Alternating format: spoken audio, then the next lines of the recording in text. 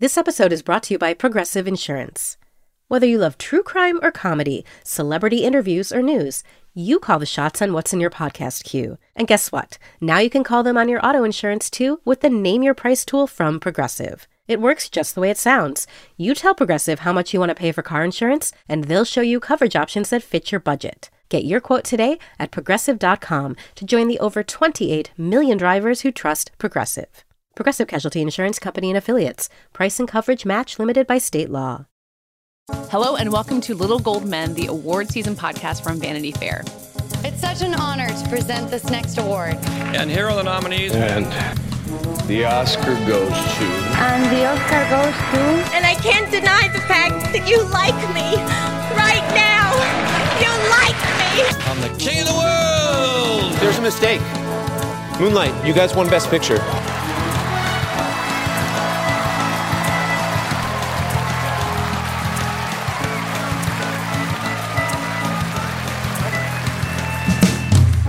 I'm Katie Rich, the deputy editor of VanityFair.com, and I'm here today. We've lost Mike Hogan, but we have our senior writer, Joanna Robinson. Hi, Katie. And our chief critic, Richard Lawson. Hello. Mike is still around. He is just tied up somehow. Even though you're working from home, you can manage to have a zillion meetings. But I heard he fell off a boat, and he couldn't hold on. He just couldn't hold on. When we had to hang on, we had to stay here for the people to talk about ordinary people.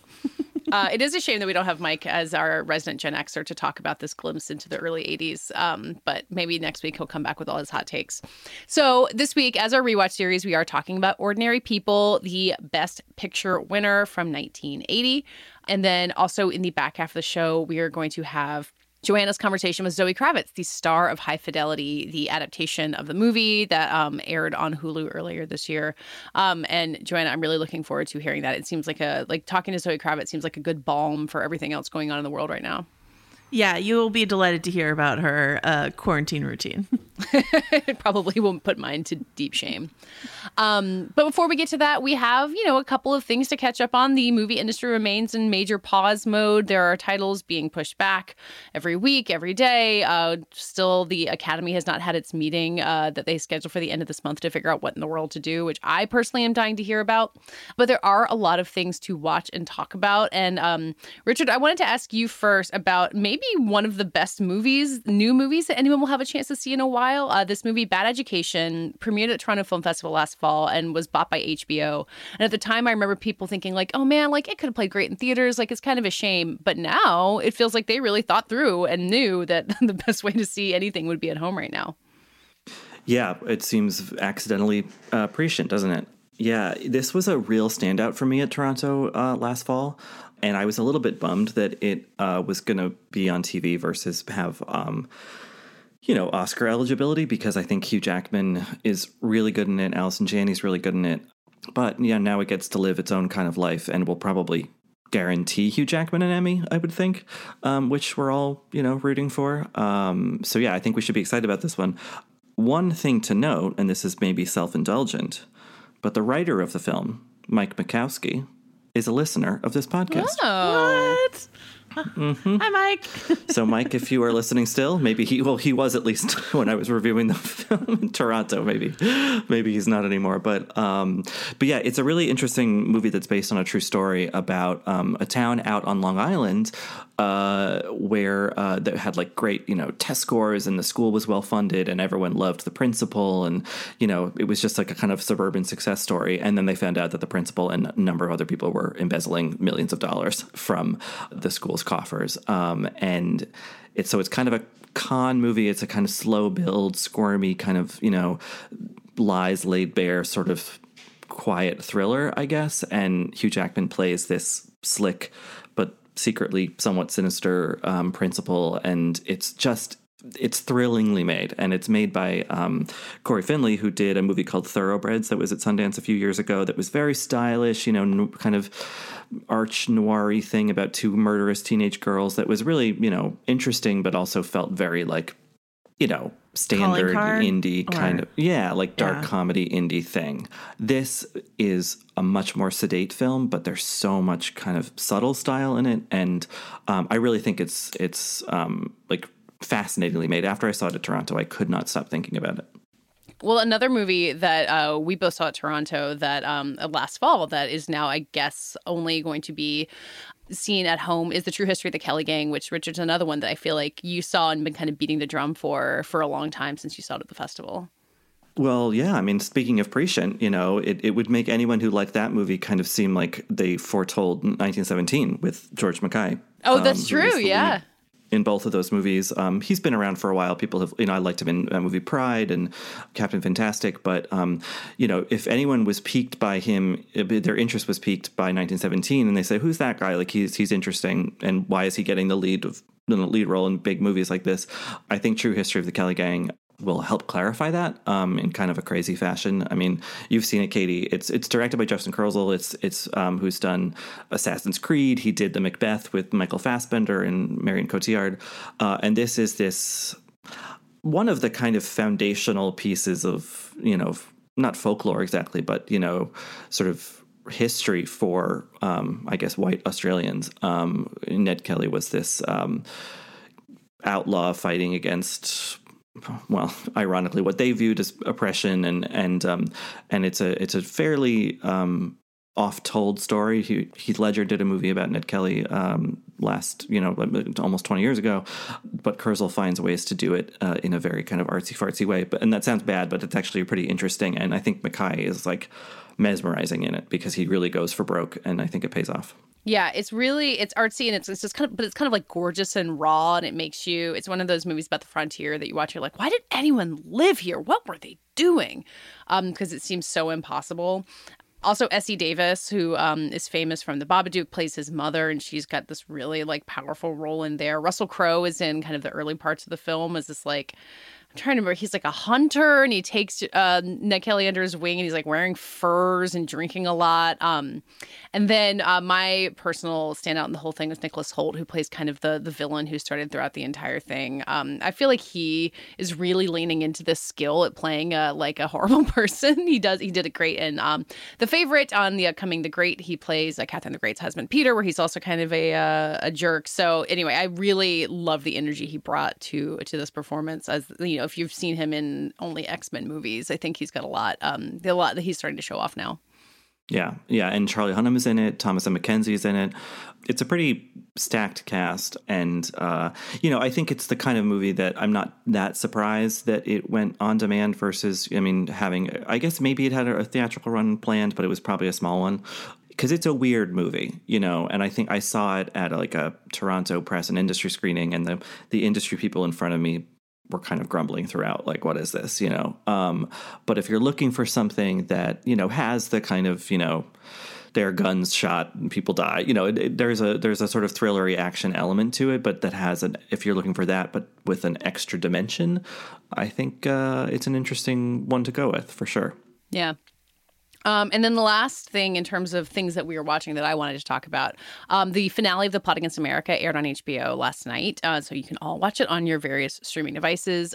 Richard, you talked to Zoe Kazan for it a few weeks ago. And when that episode aired, I'd seen like the first two episodes, you'd seen the whole thing. And she talked just a lot about how she built this character of Bess Levin, who's the, matriarch of this family, and how in the book, which is written by Philip Roth and inspired very much on his childhood, that she was kind of a classic maternal mother figure who didn't have much depth. And she talked about like what she did to build that character as a person and kind of make her feel fully rounded. And I think the final episode, which I don't want to spoil too much, but she takes action in this way in the final episode that's completely like devastating and thoughtful, and you see she has these standout scenes that you guys talked a little bit about, Richard, of she's on the phone with this other child. I was so blown away by that finale. I watched it a few weeks ago on Screener, and I just really want to force everyone down and watch it. Richard, has it stuck with you the way that it has with me? Yeah, for sure. I mean, that show is a slow burn, like a lot of David Simon things. Yeah, exactly. It takes some investment but then it really, really delivers. And I think that the scene in particular that you're referring to, Katie, is, I think I told Zoe, it's one of the most moving things I've seen on television in a long time. And it really speaks to, I think, a common sort of anxiety that we have now, and have had for a while. And it feels really cathartic, even though it's a sad scene. And also, it just, the whole finale as an episode has that really satisfying texture of a show that just figured out the ending well, you know? I mean, granted, they had a novel to work based off, but like it just feels right, you know? Yeah, I mean, and it's a show, you know, it's set in this world where Lindbergh is president and, you know, basically Nazis come to America. And it's about this family, the Levins, who are trying not to do anything. Like, they're trying to wait it out. They don't want to go to Canada. They don't want to send their kid into this program that, like, sends Jewish kids out into the country. They're trying to keep their lives the same. So it's about this inaction in the face of, you know, society changing. And then in the finale, they take action in a way, you know, spurred on by Beth, Zoe Kazan's character. But it's not huge. It's not like taking up arms. It's not some, you know, it's like Hunters where they're hunting Nazis in America. Like, it's so small and intimate, but so important for the way that you've watched the story unfold. And that's, you know, you think about The Wire, where you'd get to the final episodes of a given season and like one tiny movement, you know, like there would be one shooting death that would make the paper and be a small paragraph, like means everything in the world if you've been watching the show. David Simon is just so good at that, about like weaving an entire universe and then wrapping it up perfectly. Joanna, did you watch Plotting Against America? I made the mistake of not remembering what it's like to watch The Wire and forgot that thing about David Simon where it's a slow burn. And I watched the first 2 episodes and I was like, I have a lot of other things to watch, so I'm going to not watch this. But now that you remind me how emotionally invested I get at the end of every season of The Wire, I'll be sure to pick it back up. Yeah. No, I think you think about Wallace and Stringer Bell for a minute, and then you're like, oh, right. That's the guy who can do that. Exactly. But I like every single person who tries to watch the first season of The Wire is like, what was everyone talking about? These first 2 episodes there's so many characters. I'm so bored. I don't know what's going on. And then like episode 4, you're snapped into place and you're like, oh God. Yeah. So I forgot. Thank you for reminding me. I will finish the show. Apparently, The Wire has been a big binge watch of choice in the quarantine era. So hopefully there's a lot of people who are in the process of discovering that right now. Maybe the Emmys can, you know, make some special categories about best quarantine viewing so they can finally give that show the Emmys it deserves. Oh, God, yeah. This year's Emmys are just the makeup for past mistakes Emmys. Maybe the Oscars can do that, too. We'll just really get busy. Are you guys ready for Joe Exotic's best featured actor acceptance speech? And then there's one more coronavirus-related news that's happening as Hollywood kind of figures out what the new normal is that, Joanna, I believe you're going to explain to me. Yeah, so The Hollywood Reporter has this piece about 2 showrunners, Steve Lightfoot, who did The Punisher, and Paul Zbyszewski, I apologize if I butchered that, who did Hellstrom. And these are 2 Marvel TV showrunners.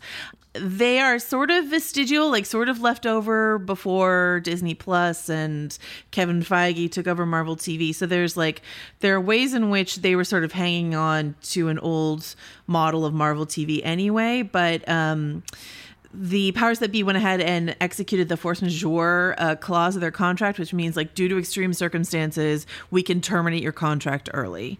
And, the pieces in the Hollywood Reporter indicates that this is something that a lot of people have been bracing for in Hollywood.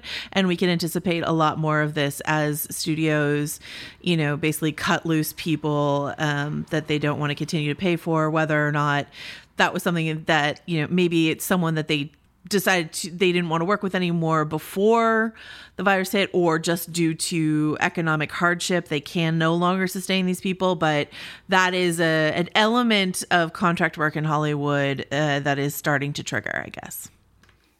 I've been kind of obsessed as someone who doesn't really understand how Hollywood contracts work. I'm not a lawyer or an agent or anything, but just the idea of all these movies that are getting delayed and their releases are going to get shuffled, and how many contracts have like it must open on a certain amount of screens or must involve this much promo. Like the way that the contracts are going to change is kind of mind-boggling.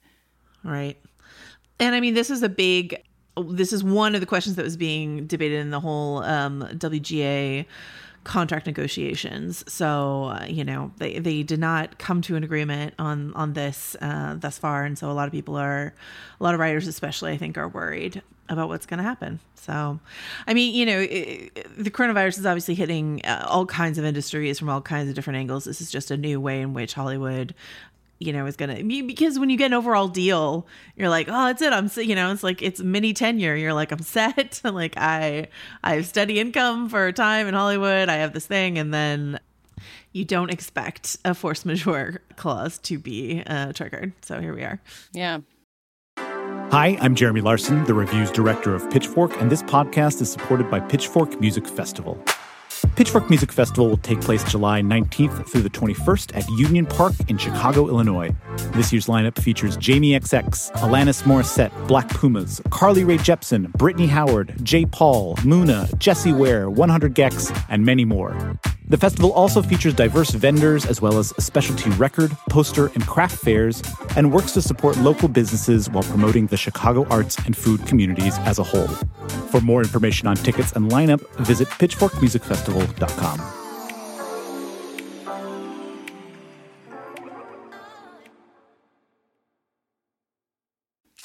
Okay, let's start our Essentials rewatch for this week. We dove into Ordinary People. If you're following on Twitter, you might have seen that the poll winner was, in fact, My Fair Lady, but it's not available for streaming, which is something we should have figured out before we put it on there. But anyway, I was kind of glad to watch Ordinary People. I had seen it before. Like, I knew that I had seen it and knew that it involved Mary Tyler Moore and therapy and a dead kid. And that was honestly all I could remember from it. So it was basically like seeing it for the first time.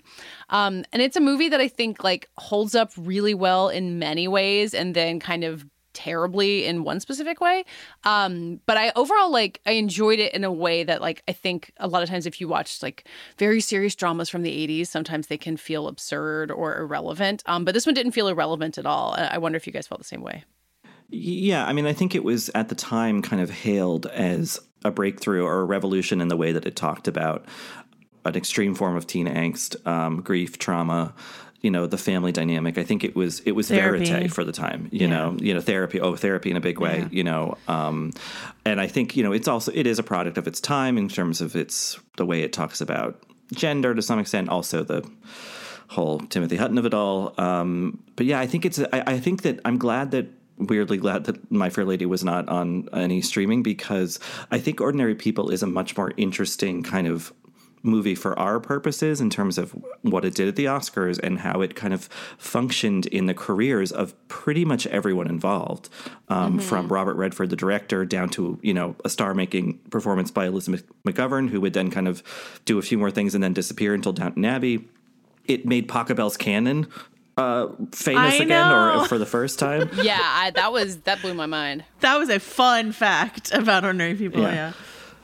And I think, you know, I had seen it when I was a kid. My dad brought it home from the college media library where he taught, and I thought it was like the most profound thing ever. And now I see its cracks, but I think it's still really well done. And I think for me, it is centered by an extraordinary performance by Mary Tyler Moore, which was such a break from style for her. And it's just like, I think she's incredible in it. It's funny. This is the second time Richard and I have talked about Mary Tyler Moore this week, because we talked about her on Still Watching This Is America, because the Mary Tyler Moore show is featured over there. But what struck me when I was watching this for the first time the other night is how many TV actors, you know, Judd Hirsch and Mary Tyler Moore were TV actors. And I was reading, Entertainment Weekly has this great oral history done by the great Sarah Vilkomerson about the making of, and Robert Redford said that he was in his house in Malibu and he saw Mary Tyler Moore like walking down the beach, like with her sweater wrapped around her, looking like sad and lonely. And he was like, aha. And then like Judd Hirsch, he knew from Taxi. And so it's just funny. Like, it was such a different time in terms of like TV actors going to movies didn't really happen even the way they did in the late 80s and 90s. You know what I mean? It's a rare thing. And so I almost wonder if he's trying to put that like familiarity, like a family you're familiar with. You see them in your living rooms, and here they are, even though Timothy Hutton is like a newcomer. But they plucked him from TV too. He was like in a TV movie that they saw, and that's why they cast him. So I just thought that was a really interesting thing to think about. Like, this film, what it has going for it is a movie star director, something that Mike Hogan likes to talk about a lot.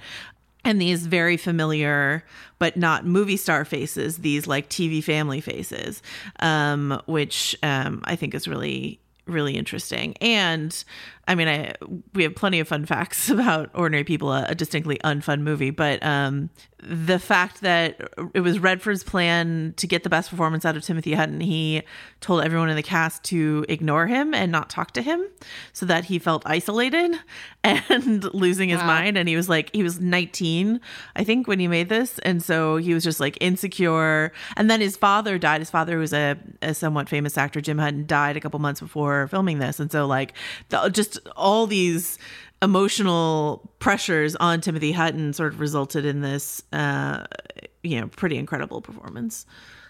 Yeah, the Mary Tyler Moore performance was the thing that I think might be its biggest legacy. I guess Robert Redford's career is a whole other thing we can talk about as well. But you kind of, think of it as this like totemic moment in the career of this woman who was so important to culture.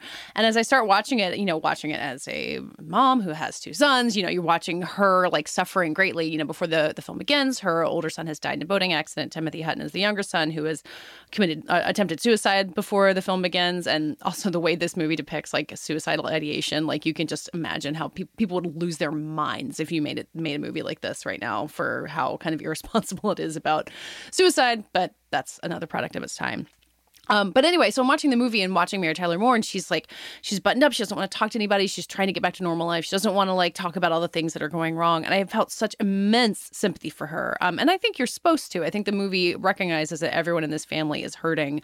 But I think as the film goes on, it makes her more of the bad guy, the way that Timothy Hutton's character thinks that she is. And then the way that the film ends, which is where I kind of jolted out of really appreciating it, where basically she is the villain who is vanquished by her husband and her son and kind of told that she needs to get her shit together, and then is like sent off to Houston, which is depicted as like the worst place in the world anyone could land, like having to live on a golf course. And I was so frustrated with the way that it ended there. Like Mary Tyler is giving so much to this performance.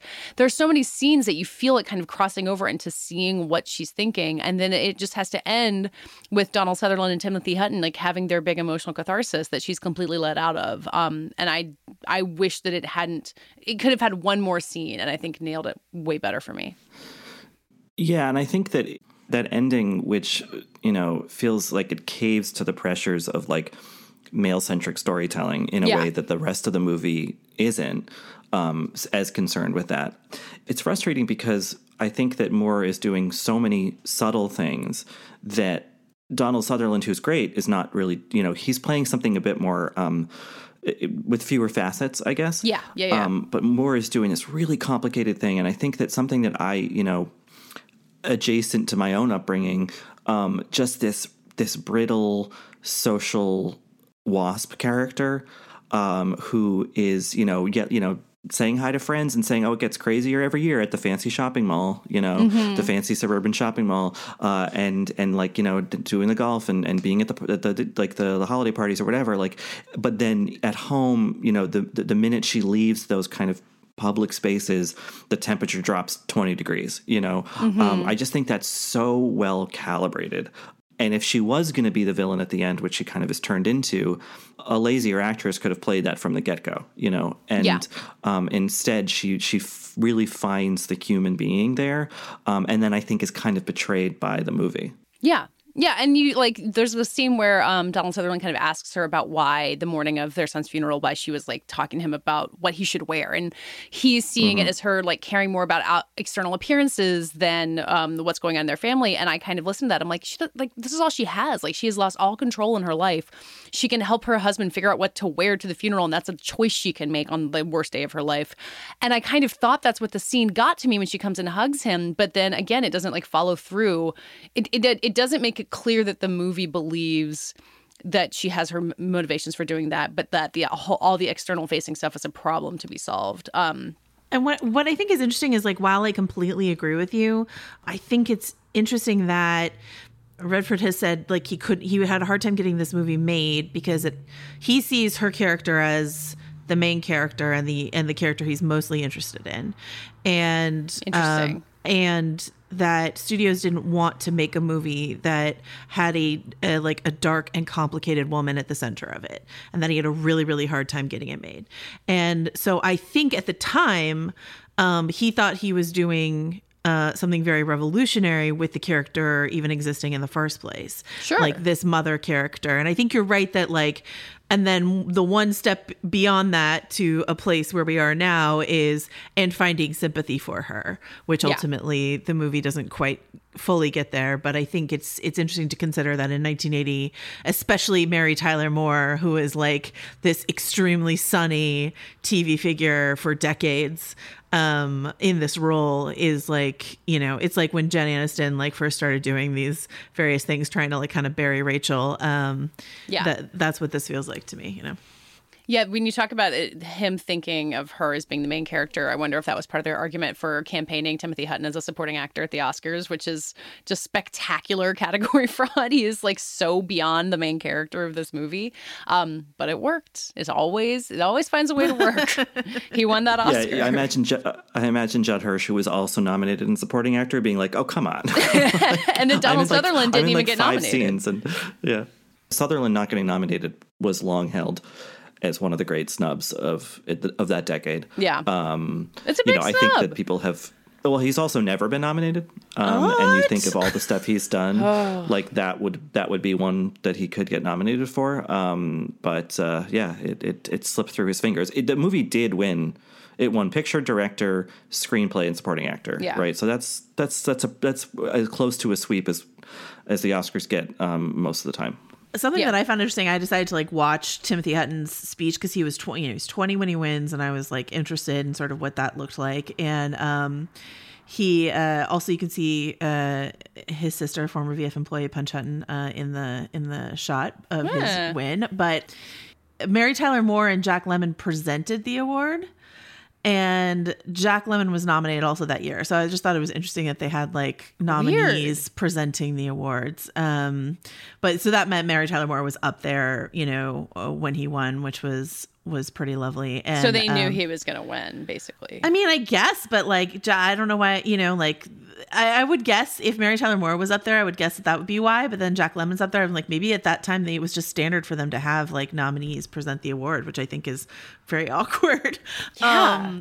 And this is such a controversial year, isn't it? Because Ordinary People wins, and I think it's a great film, but this is the year that like Raging Bull is around, and like people for, you know, like Robert De Niro wins for Raging Bull, but people for years was like, oh, one of the biggest travesties of the Oscars ever was Ordinary People winning over Raging Bull. And I'm like, I don't know. I don't know that I agree with that, you know?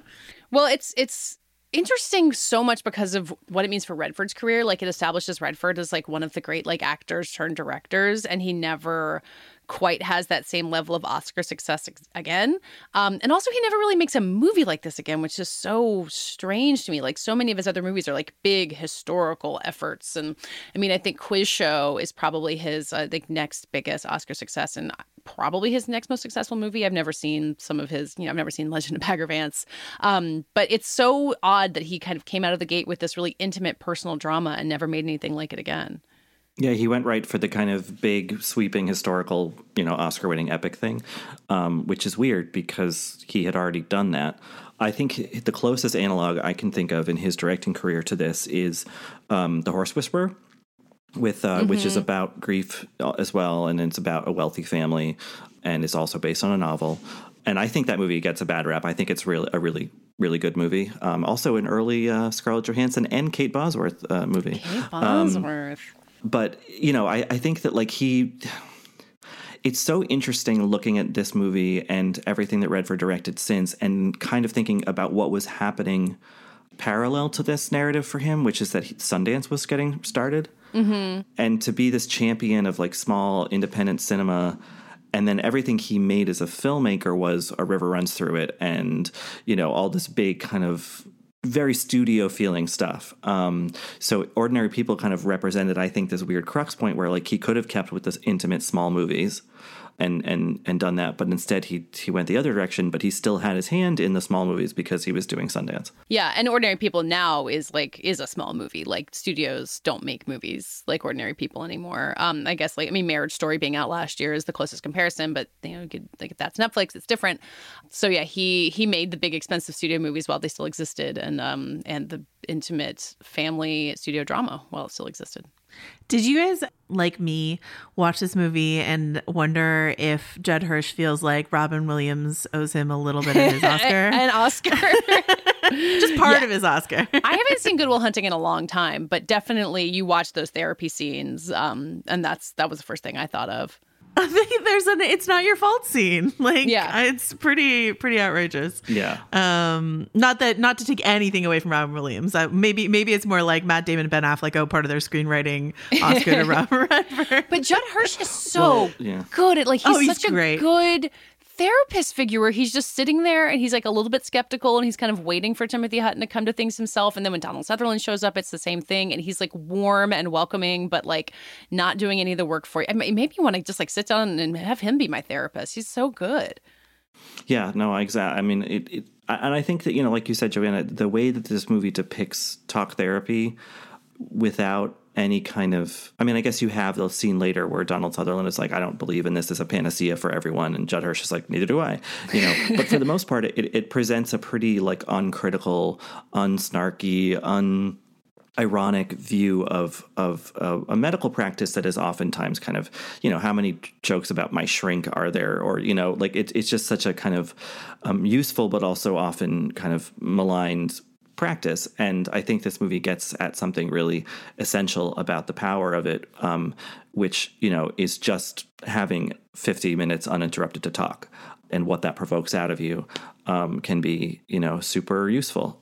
Yeah. So and it's a shame because I think that like going back to the Oscars of it, like, I don't know that Hutton would have won in lead actor, but I think Hirsch could have won in supporting had he not had the competition. And I think that would have been a nice cap off to a great performance.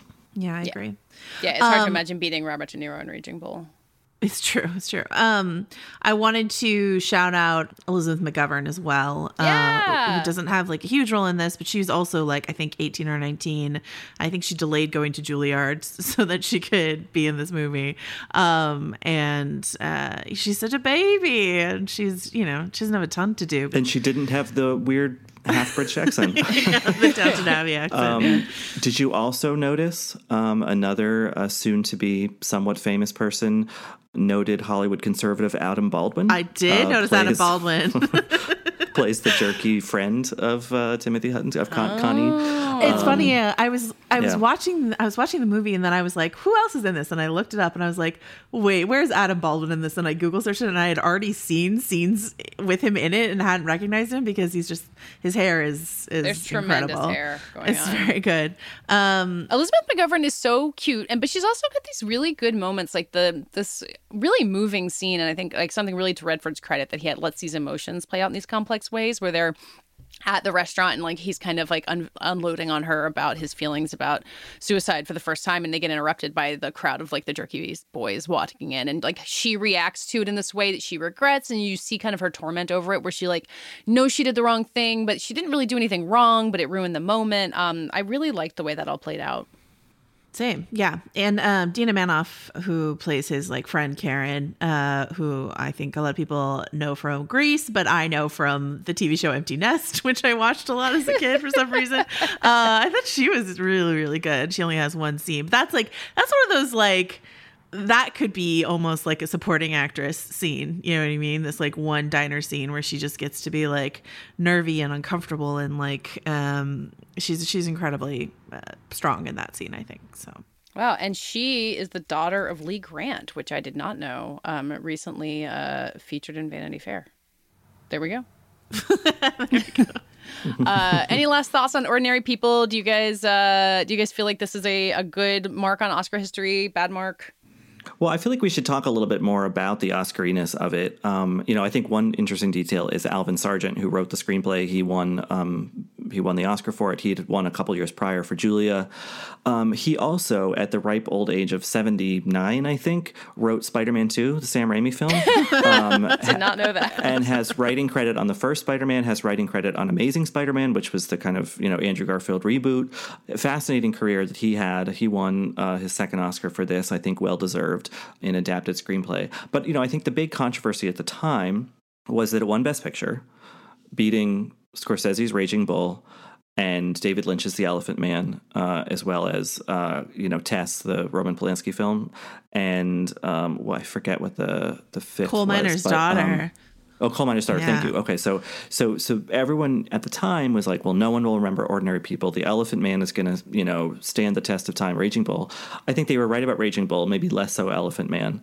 But this does not reek of outrage Best Picture winner. I mean, it's an awfully small movie to have won by today's standards, I guess, to some extent. But I think for me though, the really interesting Oscar thing is the Mary Tyler Moore loss, because she was just victim of a classic narrative we still see played out, is that she won the Golden Globe for Best Actress Drama, but then Sissy Spacek won for Best Actress Comedy or Musical, and then Spacek won in the final round, which as a kid I remember feeling a really intense, bitter sense of injustice that Mary Tyler Moore hadn't won for this, but given the strength of Spacek's performance in Coal Miner's Daughter and her career since, you got to give it to her, I guess. But I've never seen Coal Miner's Daughter. Have you?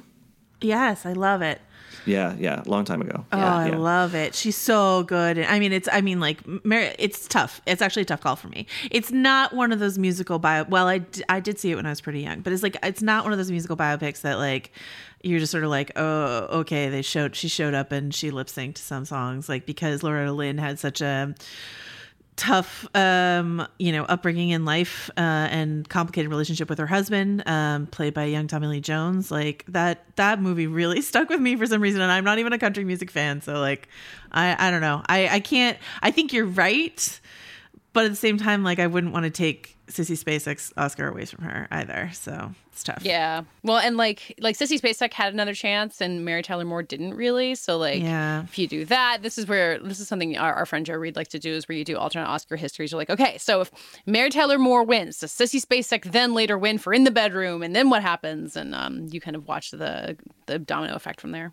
Right, and what does Mary Tyler Moore get to do after that if she wins? I think you're right about the. I think the reason why Ordinary People was treated as one of those shouldn't have won sort of movies for so long was because Scorsese didn't have a directing Oscar until The Departed, right? That was the big narrative. Yeah. And so I think, with apologies to any of them listening, the film bros for a really long time were like, Scorsese should have an Oscar, what the heck? And I think Ordinary People was seen as a real moment where he was denied. But I wouldn't take Robert Redford's Oscar away from him either, so I don't know. Yeah, but then what if he doesn't win and then he wins for what did Quiz Show lose to? What was that year? Wasn't that Forrest Gump? So that's the Forrest Gump year. So then what? Yeah, it's fascinating. What could have changed? Quiz Show won 0 of the Oscars it was nominated for. The movie of that, I've seen The Great Santini, I've seen Private Benjamin. What a great role for Goldie Hawn, who was nominated for that. I've seen Coal Miner's Daughter. The movie that made the splash that year that I haven't seen is Melvin and Howard, which won Mary Steenburgen Supporting Actress Award. So a Jonathan Demme movie. Yeah. So right. Yeah. Yeah. Yeah, no, I listened. Our friends on the Blank Check podcast covered that as their Demme miniseries, and their episode of Melvin and Howard made it sound pretty terrific. And I don't know that Mary Steenburgen is an actor I've known about my entire life, but I don't know that part of her origin story. So that seems like a good rewatch.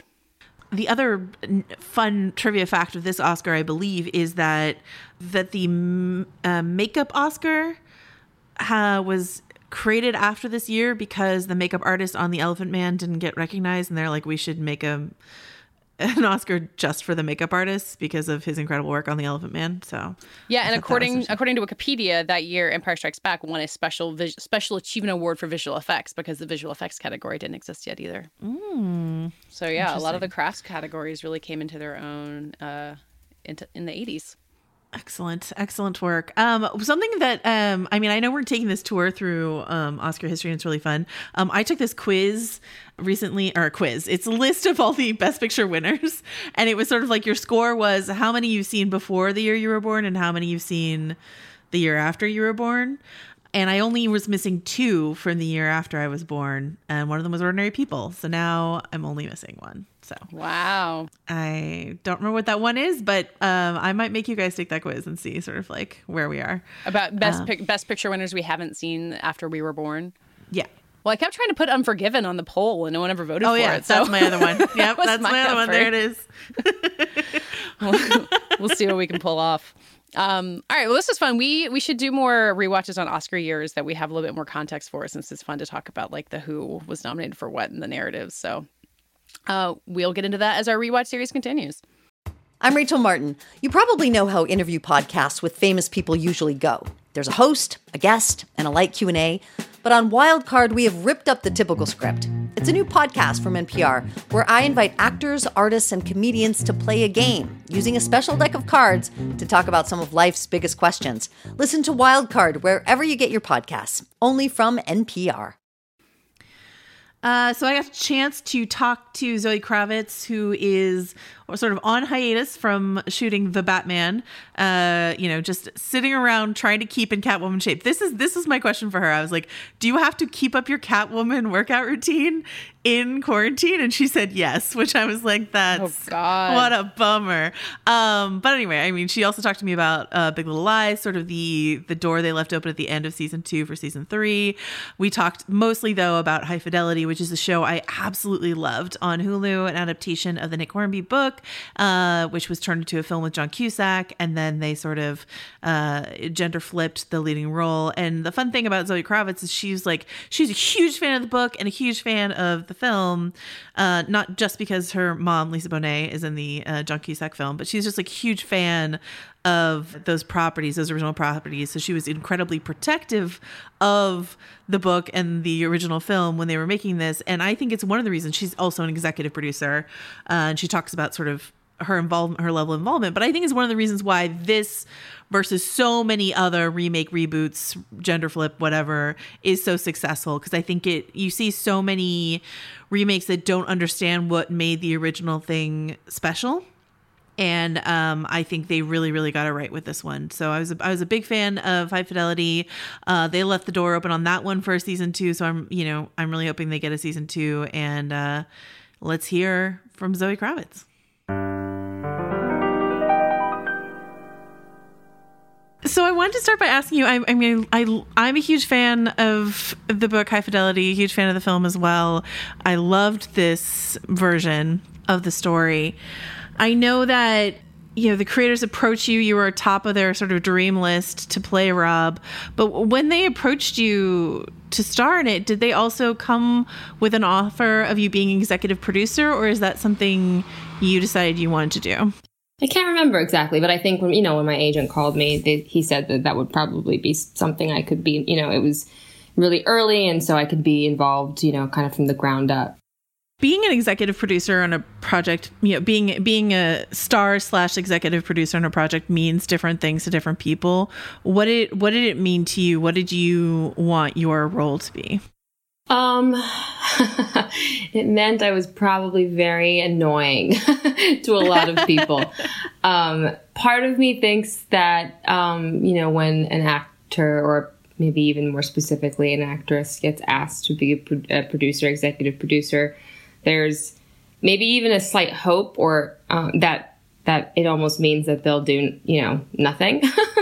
But I got way involved, and I think everyone was a little bit surprised by how involved I got. I was involved in the casting. I went to the castings. I was in the writer's room. I was, making playlists and putting songs in, and I was in the edit. I was very, very involved, all the way to posters and promotion and things like that. Was that degree of involvement at all inspired by your co-stars on Big Little Lies and their level of involvement in that show? I mean, I'm definitely incredibly inspired by Nicole and Reese. I mean, Reese is an absolute powerhouse. And I think the way that she's absolutely unapologetic as a producer, she knows her place. She knows that she deserves to be there and her opinion matters, and she's a fighter. I think seeing that really inspired me to know that I had the right to to be as involved as I wanted to be. And the reason that I wanted to be so involved is because I love this property. I have a lot of love and respect for the book and also for the film. And it felt really important to me that this story felt honest, and I needed that in every avenue of the show. So that required me to be on every phone call, on every notes call. I had this very specific thing in my mind about what I wanted this to be. And I think I realized early on the only way to help realize that was to be ruthlessly involved. You also, you co-wrote an episode of the season, one of my favorite episodes of the season, episode 5, Uptown. Oh, thanks.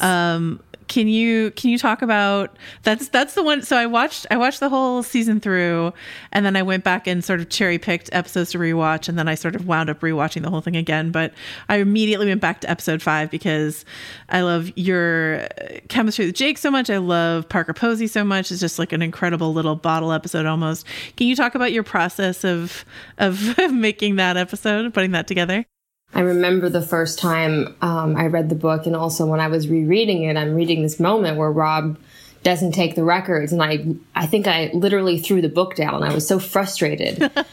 And I thought it was such a genius situation that Nick had, put his protagonist in, and it explained so much about who this person was, and it was so complex and so fun, and again, kind of got this really deep reaction from me. So I thought it would be such a great thing to put in the show. And they did shoot it for the film as well. And it ended up being cut out. But so that was also really something that was exciting to me, something that I loved so much from the book that wasn't in the film that we got to work with. And Parker Posey was always who we wrote that role for. We couldn't believe we got her. That was so cool. I do love how little is changed about Rob, down to some of the pieces of wardrobe you wear that John Cusack wore in the original film. We knew that we were going to be compared to the movie. You kind of can't avoid that when you remake something. So we wanted to embrace that, We wanted to put in a bunch of Easter eggs for people who love the film, and I'm a huge fan of the film. So it was, there were moments where we would be writing a scene and I was like, oh, this is similar to that same moment in the movie. And instead of trying to stray away from that, it was more fun to just lean into it. I know you guys teed up future seasons after this one. Have you heard anything about whether or not you're going to get another season? We don't know yet. Okay. It's killing me. Everything's on hold. I know. But in your ideal world, you've got this great Debbie Harry cameo in season 1. Do you have any? Would you want other musician cameos in the future? Do you have a wish list, a dream list? Yeah, I think we talked about Patti Smith being really cool. I also think Fiona Apple would be amazing. There's a huge list of just iconic women that I would love to have them come give advice to Rob over the years. That would be amazing. Are you listening to Fiona Apple's new album? Of course, on repeat. I was waiting for it to come out for so long, and it was like Christmas. Oh my God. I know, the one spark of joy in this weird quarantine time as we get a new Fiona Apple album. She came through. She came through for all of us. So you mentioned being involved in casting. I'm fascinated by the casting of Jake Lacy, who is the world's best supportive boyfriend of interesting female characters. That seems to be the role that he is best suited for. What were you looking for in that role, and how does Jake Lacy fulfill it? It's funny because I haven't really watched The Office. I didn't watch a lot of Girls. I saw Obvious Child after the fact, so I wasn't familiar with him kind of reprising this role of people are saying he's kind of the nice boyfriend guy. But we wanted someone who at first seemed kind of harmless, and they wouldn't be a real contender. And then the second you get to know that person, your heart just melts, and you're rooting for these two people. But someone that she could dismiss quickly early on. And, Jake is, he can have this kind of sweet white bread thing to him, but then once you the minute he starts talking, he's so witty and smart and fast and soulful.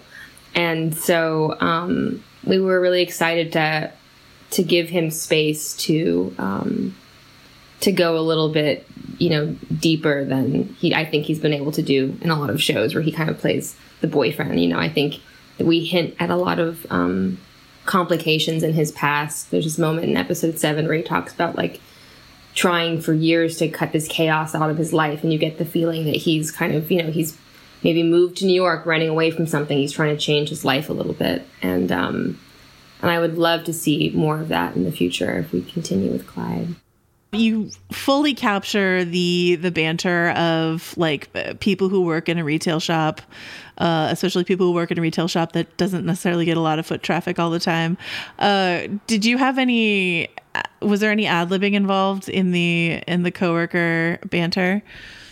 There's a little bit of ad-libbing for sure. I mean, Divine is so great at ad-libbing, and she always adds funny little bits and pieces, but this is a show really about these kinds of conversations. So for the most part, they were written, but there were definitely, especially as time went on and we kind of got like this shorthand with each other. There were, all those little like, what's up, babies, which is a really funny thing that Divine always does. And like little, like kind of just shorthands like that, kind of get added in as we go. But, the conversations are all scripted, the topics, etc. So many reboots and remakes, I feel like, I don't think it's controversial to say, like, miss the mark of what we loved about the original. I responded really well to this, but I think most people responded really well to this season of High Fidelity. What do you think made for a successful remake here? Yeah, I agree with you a lot. And I think a lot of the times, you switch the gender just to switch the gender, and it becomes kind of like a gimmick, But I think we were able to kind of update the story in a really interesting way.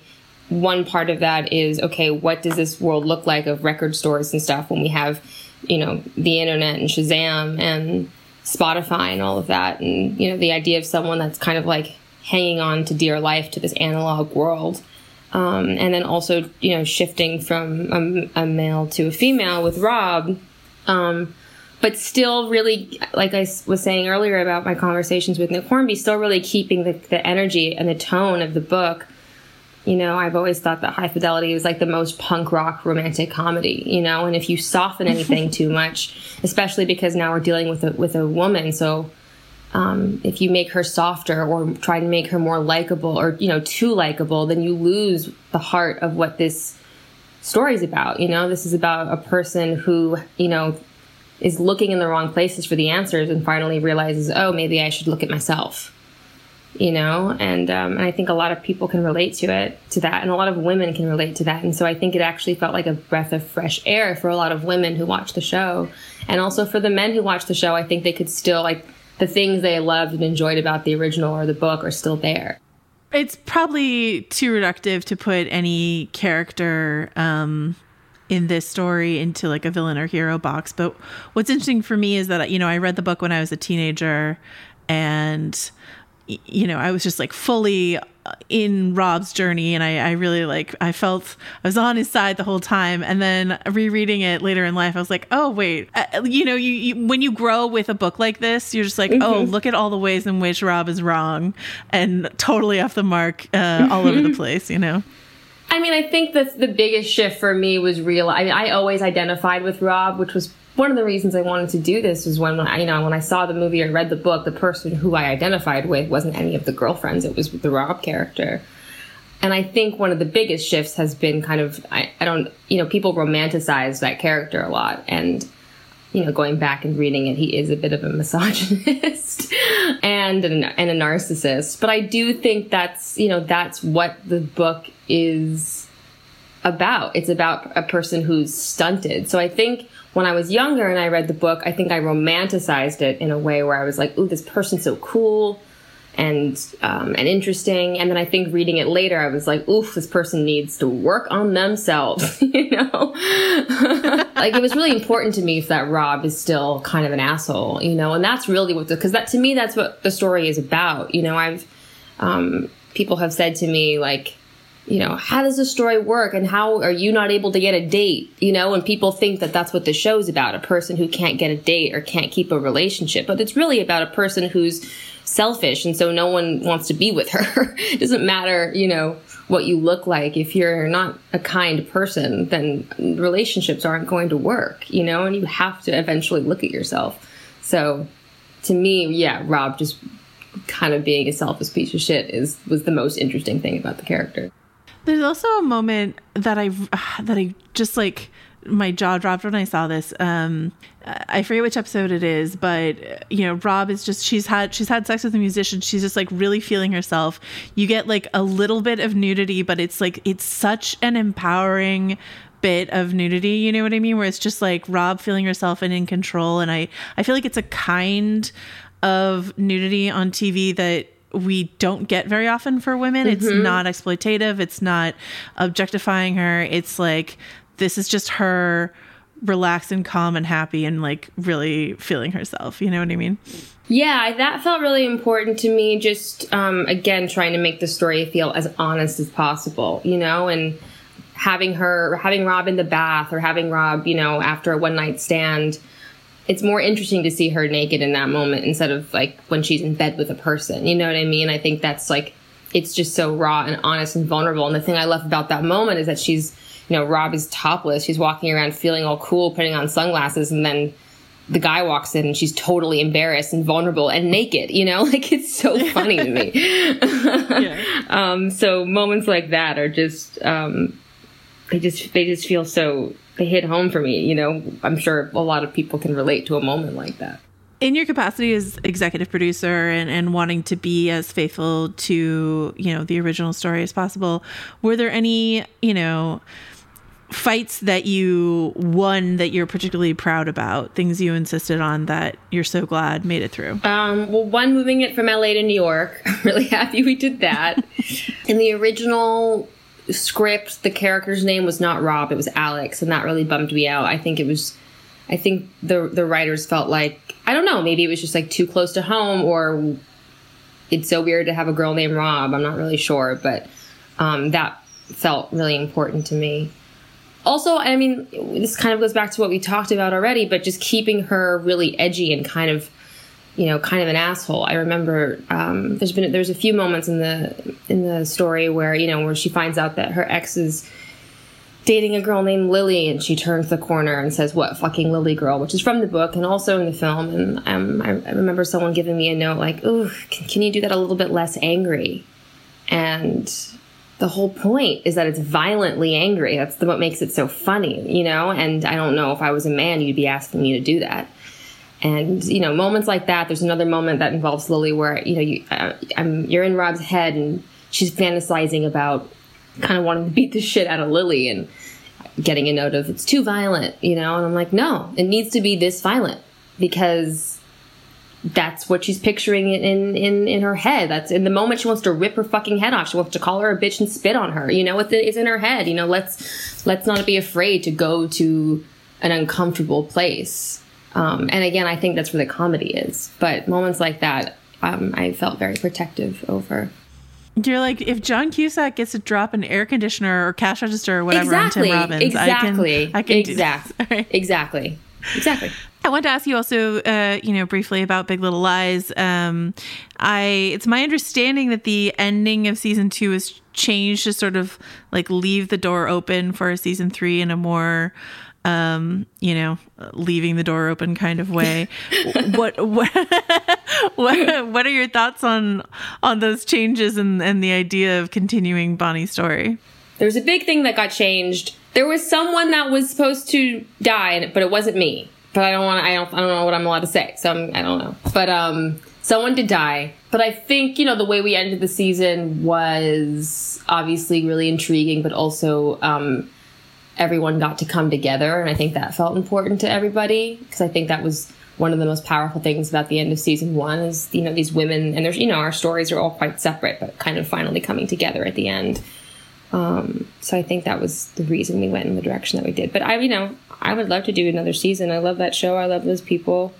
And I love the response. I love how passionate people are about that show. It's, you know, it makes going to work so much better when you know that people are, you know, rooting for you and excited for the thing that you're working on. Speaking of, obviously, people are really excited about Batman. I know that you, like, someone will assassinate you if you say anything about that project. And There's a guy standing at my window right now telling me to shut up. I'm not trying to get you got or anything, but I know that the production was put on hold because of everything that's going on. So this is my question. Hopefully this is something you can answer. I know that when one does a comic book / superhero movie, there's a lot of intensive physical training involved to get you in shape to, you know, be Catwoman.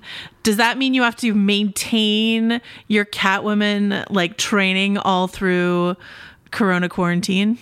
Yeah, so I mean, I don't have to. It's not like the studio called and said, you know, don't get fat, bitch. But right. but I had been, you know, training now for maybe, you know, 4 or 5 months, and the first week that, you know, the first couple weeks that, you know, I was self quarantined, I was like, I remember texting the director. I texted Matt, and I was like, we might have to make the catsuit a few sizes bigger when this is over.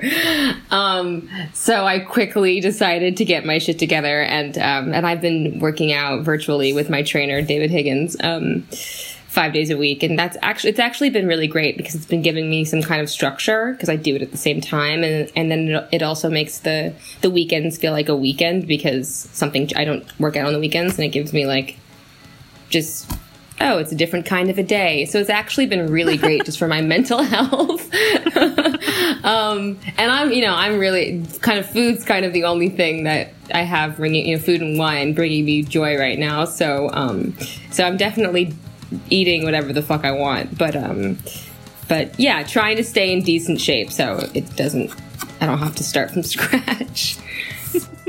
Food, wine, and Fiona Apple will get us through quarantine. That does it for this week's episode. We'll be back next week. The poll for next week's rewatch is ongoing as we record this, though by the time you hear this, there will be a winner. Right now, it's a pretty neck and neck between Network and Erin Brockovich. Since we are revisiting Best Actress winners, we're going to go category by category for the next couple of weeks, just to have a way to change it up. So go follow us on Twitter at Little Gold Men, where you can vote on the next poll. This one will be closed by then, and catch up with everything that we're up to. You can find us on VanityFair.com, as always, of course, and you can find us on Twitter on our own. I'm at Katie Rich, and Joanna. Joe wrote this. And Richard. Rylaws. This week's episode was edited and produced by Brett Fuchs. And this week's award for the least gratuitous thing that Mike Hogan told us to say about him in his absence goes to Joanna Robinson. His hair is incredible.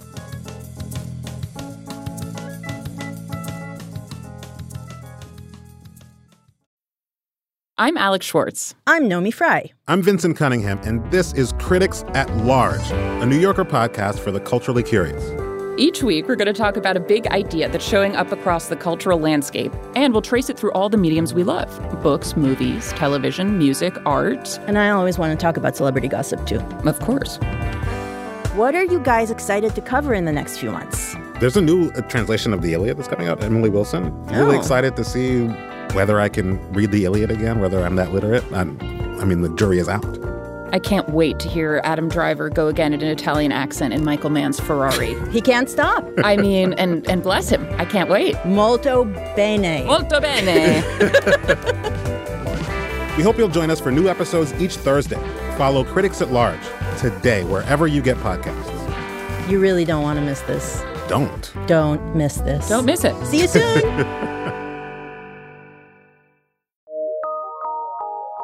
From PRX.